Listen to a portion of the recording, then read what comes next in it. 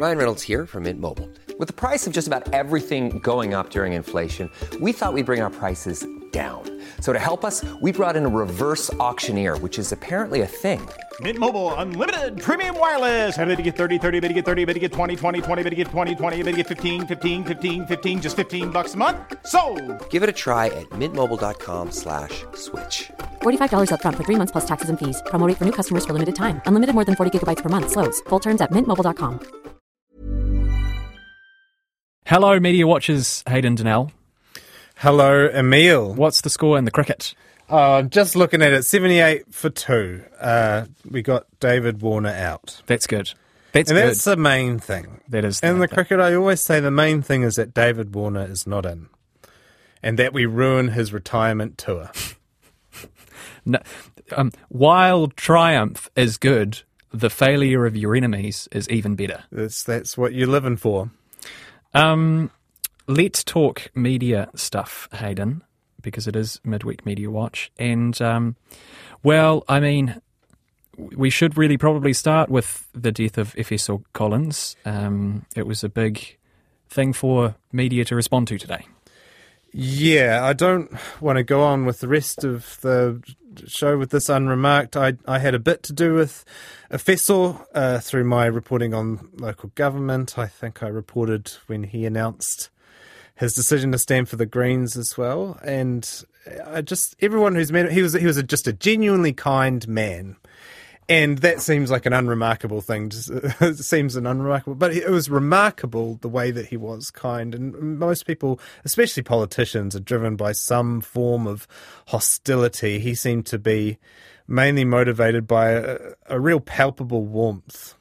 Well, yeah, I mean, an observation that I've heard quite a bit today is, and that links in with what you're saying there, I think, is that a lot of people who work in politics professionally for an extended period of time probably get in with good intentions, but perhaps become somewhat corrupted by the institution of politics. Well, I guess it's what we were talking about before with David Warner. It's vanquishing your enemies. And I don't think that he never gave that impression that he wanted to vanquish his enemies. Wayne Brown came out with a statement today saying they actually became good friends. I saw that when they were on the campaign trail. That's true. Wayne said that to me in private, it's not just a statement for the press. They really did become friends, and that's really testament to Efeso's warmth, because they are very different people. And I think the most of his warmth, though, was reserved for his family, who he would mention at any opportunity. Anyone who knows him would know that he did. If he could bring up his wife and his daughters in particular, he would. So that's one thing that was highlighted today. And I saw a clip from the former News Talk ZB reporter Aaron Darman really illustrated the best, I think. So this is that clip. There's a letter here that Gabriella wrote to us on behalf of her and Asalemo, our daughters. And she said, "Dad, I'm proud of you." I never heard those words from my own father, because it's probably not a Samoan dad thing to do, knowing that my baby is proud of me is enough to keep going. Yeah, he just loved them, and obviously they were his whole reason for doing what he did. It's such a tragedy. If there is an element of media criticism around this story, it is, I suppose, that the news did come out pretty quickly. There was a bit of concern that Efeso's family had not been notified. Or that they could have been notified through the media, because the reports were pretty quick. They quoted care workers at the scene that confirmed the death, and the reports noted that those care workers were visibly emotional. So they're possibly in shock and maybe not thinking through all the ramifications of them talking. It was a quick news gathering process, and from what we can understand, Colin's family were appropriately notified. They didn't learn of this through the media, but there's still the suspicion that they could have, and or that if things had gone differently, that they could have. The former RNZ presenter Marnie Dunlop mentioned this, and she asked a question on Twitter. She said, "Editors, take a good look at processes going forward. Clambering for witnesses' photos at the scene immediately is rushing to headlines over family being told respectful and in the public interest." I don't know. What do you think? It is always... I think an element of journalism that the public probably don't like very much is the scramble to confirm. We should probably establish that this is definitely a news story. Yeah, it's in the public interest. A sitting MP has died, of course. That is going to have to be reported. Parliament is the public's voice. It's where we make our laws. An MP dying is in the public interest. It's a news story for sure. The question is whether it's in the news, the public interest for them to know at 11:02 a.m. as opposed to 11:05 when the family, and you know that the family has been notified. And I don't think that necessarily is in the public interest. And if there was a way to make sure that actually the family has been notified before we go out with this kind of thing, it would be a good thing, in my opinion, especially when it's something like this, where it's just someone's untimely death. It's not a murder. It's not a danger for the public. There's not a disaster happening like an earthquake or a volcano. That would be good. I just don't see whether it would be practically possible more than whether it's ethically desirable. And I think one of the elements that people do find distasteful is the rush to be the first to confirm a news story, which I do understand. And there's something a bit distasteful about that rush. And in journalism, when you're in the industry, there's a bunch of stuff that you kind of have to do, and it's sold to you as just part of the public interest function of the profession, what's called in the industry, probably quite distasteful, the name Death Knocks. Death Knocks, yeah. Is one of those things where you knock on the door of a grieving family and your editors will tell you that's because we're here about, and you might not like it, but we're here to tell stories. I feel that there's more of an economic justification for those things than an ethical one, to be honest. In this case, though, it's a public interest story, and unless there is agreement from all of the media organisations in New Zealand, I don't know how you're going to necessarily institute rules that will make sure that the family aren't going to be informed through a news notification. Because if, for instance, Just Stuff doesn't want to rush into these kinds of breaking news situations, then one of their competitors certainly will. How are you even going to organise it? It's sort of, it harks back, doesn't it, almost to the days where maybe there were two papers in town, and if your competitor had a story and you didn't have that story, then they would sell out and your paper wouldn't. And so there is an economic imperative to be first. Whereas in the age of push notifications and digital news, you can match a story very, very quickly and put out your own. It's far lessened, but I think there is still that economic imperative in their mind, in that they want to be at the top of the Google search results, and they want to be first. And maybe it is just a hangover of those days in some ways, but there is some economic imperative there. It's whether... It just adds an extra complication, right? There's breaking news, we're going to cover it. That's a very easy process and a very easy decision to make. There's breaking news, we need to go through these protocols before we can decide whether to cover it. That's a very difficult thing, and it's already a stressful situation. I don't know whether it's practically feasible. And this is a very unusual case as well, in that it happened in public. Generally, particularly with a death, the police might serve as the police might not confirm someone's death until they had notified the family. Yeah, exactly. Circumstances, right? So these sorts of situations are probably not that common. But yeah, it is really unfortunate. And as someone that has a family, that the idea of them getting a notification or finding out about the death of my loved one through the media, like, it would be horrifying. So yes, it would be really good if we could avoid that and if we could put processes in place. But I think it would require agreement between various news organisations. Let's talk about polls. You were going to start by talking about the coverage of polls before today's tragic news. What did you want to talk about?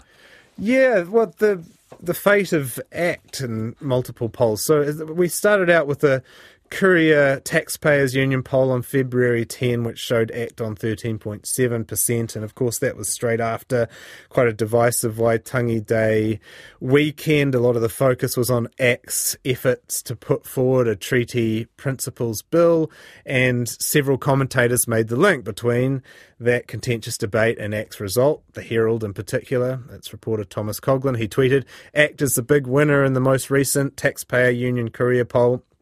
The focus on the Treaty Principles Bill looks like it's helping the party," and that was echoed in the paper itself. Its report said the ACT Party and its leader David Seymour appeared to have reaped the dividends of a heated Waitangi Day period, rocketing up to 13.7%. Stuff to their credit, actually didn't do this, and they just reported the results straight. They didn't say this is why the results are the way they are. Now, some left-leaning people on social media were offended that this poll was being reported in this way because it's a taxpayer union courier poll. And if you don't know those organisations, the taxpayer union, of course, is the taxpayers union. It is quite right-leaning. Courier is founded by David Farrar, National Party pollster. But it was actually a relatively reliable poll in the lead up to last year's general election. It tends to be one of the two most reliable polling codes. Signs up to the New Zealand polling code, that kind of thing. I think the real issue for me was making any kind of judgment about the voters' true beliefs and exactly what's informing their decisions based on the results of one poll, especially without any data confirming that that was what was motivating them. And there have been several polls since then that have painted a very different picture, Hayden. Exactly. So first we had a leaked poll by Labour's preferred polling agency, Talbot Mills. It showed ACT on 7%, pretty dire. Then last night we had One News, and it put out its first One News variant poll of the year. It had ACT at its lowest result in 2 years at 8%, and that prompted Deputy Political Editor Mikey Sherman to make this assessment. The treaty debate doing no favours for ACT. It continues to slide down 1 point to 8%. This is the worst result for ACT in almost 2 years. Oh. Yeah, two conflicting messages. Yeah. Yeah, or directly contradictory messages there. Treaty debate doing no favours, or treaty debate elevating ACT to 13.7%. I mean, we do look for order and chaos, don't we, and explanations and things like that, though. Yeah, it's the human brain. I know that you do a little bit of sort of pseudo-psychology on this program, don't you, Emile? But we are meaning-making machines. We like to craft narratives out of stuff, and we have a recency bias. We have a whole host of cognitive biases at play. But I am struck by the way our interpretation of these polls, and it's not just this poll, but every poll, it almost seems about as methodologically robust as spreading some chicken entrails on the table, lighting some sage, consulting the spirit realm. Like, how do we know that the voters necessarily were motivated by ACT's stance on the Treaty Principles Bill to reject them or to elevate them to 13.7%. We don't really have any data to suggest that. It's just what was happening lately. And actually, the voters are kind of weird. Anyone who's actually met one will know that, because they'll have a whole host of idiosyncratic views on a whole bunch of stuff, and they'll be motivated because the price of sheep in Balclutha or something, you know? It's not necessarily... They're not as plugged into politics of the day. So I just think there's probably a case for a degree of caution here, drawing messages out of one poll. So you say statistically iffy in the first place. We should be looking at the long-term average of polls rather than an individual one, but also to say exactly what the voters are thinking, we don't. So, right. So it's sort of, your objection is making sweeping inferences off the basis of one poll or imperfect information that is asking questions where, you know, the reasonable expectation of... We say things like New Zealanders are feeling this way, or the base national voter is feeling this way. And if we're saying that, we should have some data underpinning it. We should have something underpinning it, rather than just a vibe. Because what are we? We're reporters. We're meant to report on facts. But this is just... It just feels like we are consulting the spirit realm or inherited knowledge of politics to report on what New Zealanders are thinking if we don't have data underpinning that. By the way, that's not just polls. We should not jump the gun on stuff like reporting election results as well. I saw that Geordie Rogers won the... Interesting one, that one, yeah. Lambton, the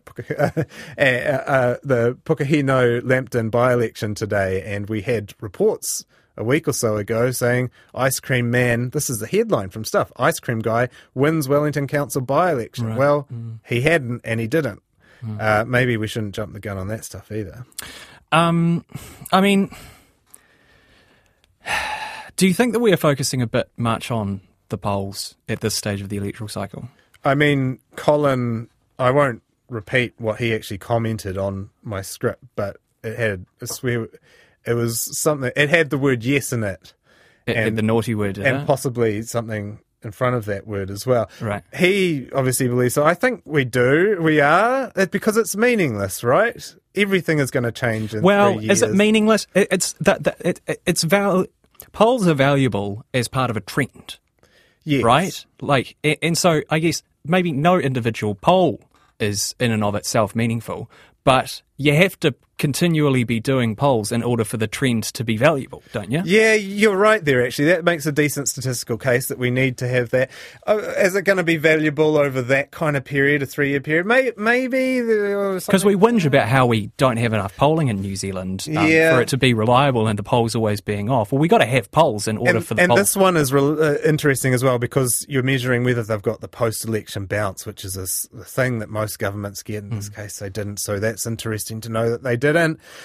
I think you're right. I quite like them. They're at least interesting. They're interesting. Yeah. It's something to talk about, but the something to talk about factor is kind of problematic in a way because we do that stuff. We do that meaning making. We start creating a narrative of this couple of very isolated. We haven't got the trend. We've just got 1 or 2 polls. And we're going, should Chris Hipkins resign? Is the Treaty Principles Bill, is it working? There's not enough data to really do that. And they start to become a self-fulfilling prophecy. A narrative gets crafted off them. That becomes the political media's narrative. That narrative then becomes a reality because it's being reported by the political media and so on and so forth. So that's kind of the issue that I see with them. Maybe, Hayden, maybe it's to do with sort of the way that poll data is presented, which often seems to be with a lot of fanfare. Oh my God, this poll is unbelievable. Buy some plane tickets for your family and children because New Zealand might spontaneously implode with these numbers. And that's because they've paid a lot of money. Through the eyeballs? Through the nose. Through the nose, not the eyeballs.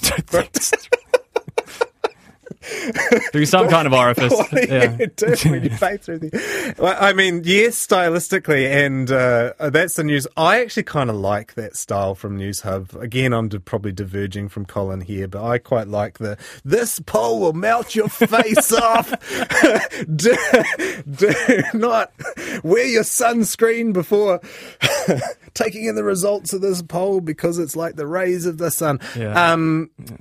That's an interesting stylistic point that you make as well, because we had Mikey Sherman, the deputy political editor for One News, presenting the One News poll for the first time, I think, last night. And she was a bit more razzmatazz than Jessica Mutch Mackay. So here she is talking about the preferred Prime Minister numbers.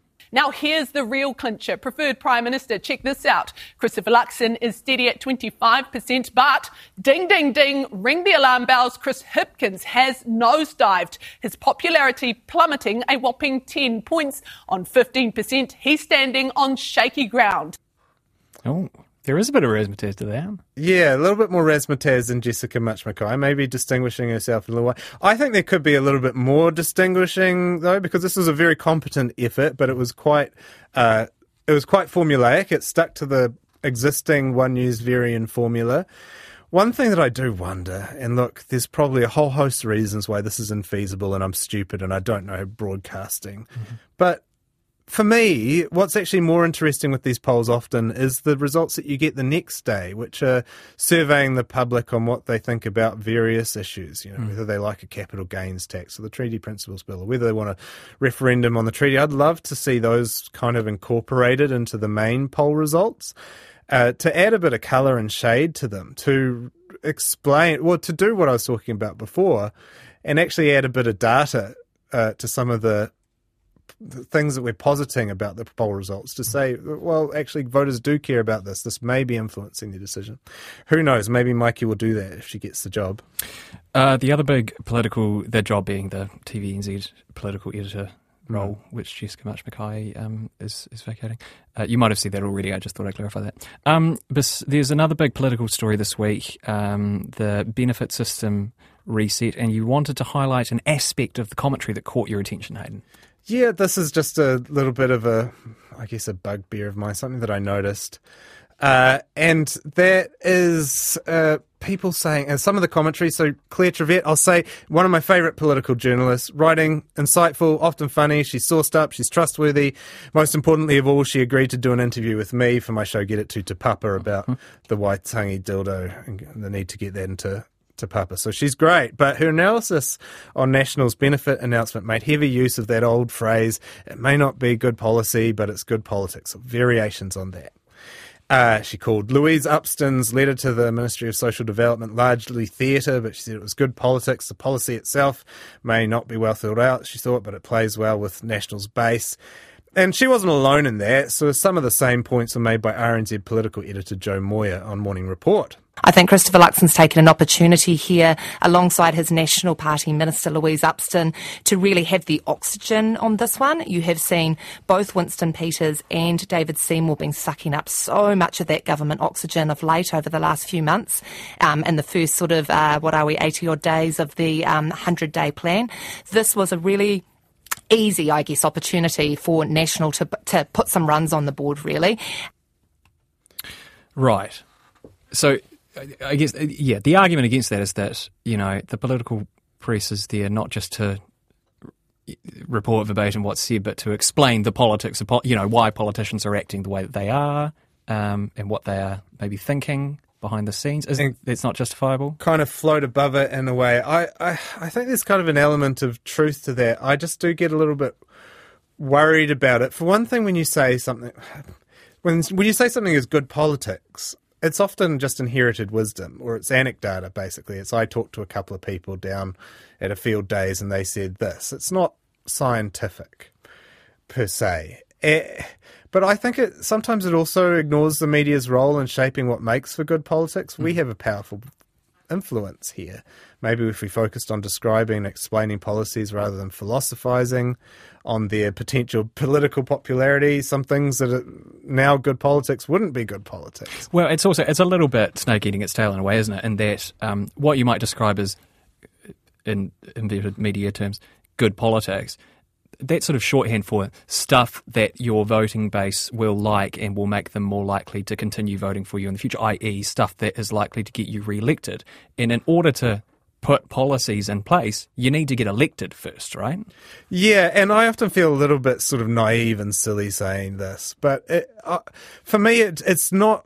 It feels like the wrong focus. It's what Jay Rosen, a US media commentator, calls the savvy style, where journalists kind of float above a policy and just, they don't deliver any judgment on whether it's good or bad or right or wrong. They just say, oh, well, it's good at winning over this particular electorate or this voting base. And really what our job should be, in terms of what is saying, this is what the policy is going to do. This is where its flaws are. This is where its good parts are, this is where its benefits are, and that's our job as journalists, right? Rather than kind of having a little bit of a like positing what the potential electoral impact of it could be. But that comes with its own jeopardy, right? Then you're making value judgments about what are good and flawed parts and of policies. And this is where this interaction of this view of neutrality comes with because people think that neutrality is never making a judgment or never saying something is right or wrong. No, it's just not being a stooge. It's not just going into bat for your own team. It's being willing to criticize everything and hold everything's feet to the fire.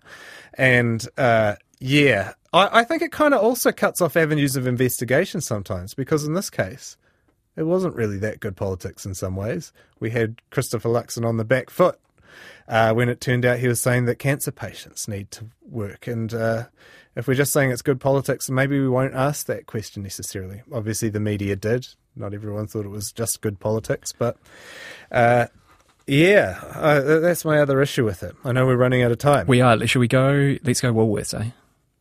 Oh, should we? Woolworths? Yeah, okay. Let's go to Woolworths. We've got 2 minutes left. I'll say, look, Four Corners, an ABC investigative unit over there, they did an investigation that might sound familiar to people. Apparently there's a supermarket duopoly over there exercising too much market power, and it might be driving some suppliers out of business. And look, do we have time for the clip? Yeah, let's This is Woolworths Chief Brad Banducci talking to Angus Grigg. He retired 18 months ago. He's not... Okay, can we take that out? Is that okay? He is retired, but I shouldn't have said that, Angus. Are we going to leave it in there if we are? Well, we're on the record. You said it. Let's move on. But yeah. Yeah, no, I think I'm done, guys. I do this with good intent. I don't do this with bad intent. No. You're walking out, really? No. Can we just talk through Brad for a second? That was Brad Banducci attempting to walk out of an interview after getting some tough questions about competition. And now, look, he resigned today. And Woolworths is at pains to say it was a pre-planned thing. Totally not nothing related. To do with this. Nothing to do with it at all. He's just retiring, guys. It's nothing to do with him getting into an absolute spot of bother on the TV the other night. So I hope that my audience is reassured by that and takes that in. Interesting that he fronted for an interview with Four Corners, though. You don't get that often. And that's the other thing. Dita DeBoni from the NBR mentioned this, but we don't see supermarket bosses fronting over here too much, do we? Actually, Brad Banducci might actually be technically our big supermarket boss as the chief executive of Woolworths, owner of Countdown. We can't interview him now. But he hasn't talked about New Zealand prices. He's only talked about Australian ones. Thank you, Hayden. Thank you very much. It's Hayden Donnell. Botox Cosmetic, out of botulinum toxin A, FDA approved for over 20 years. So, talk to your specialist to see if Botox Cosmetic is right for you. For full prescribing information, including boxed warning, visit BotoxCosmetic.com or call 877-351-0300. Remember to ask for Botox Cosmetic by name. To see for yourself and learn more, visit BotoxCosmetic.com. That's BotoxCosmetic.com.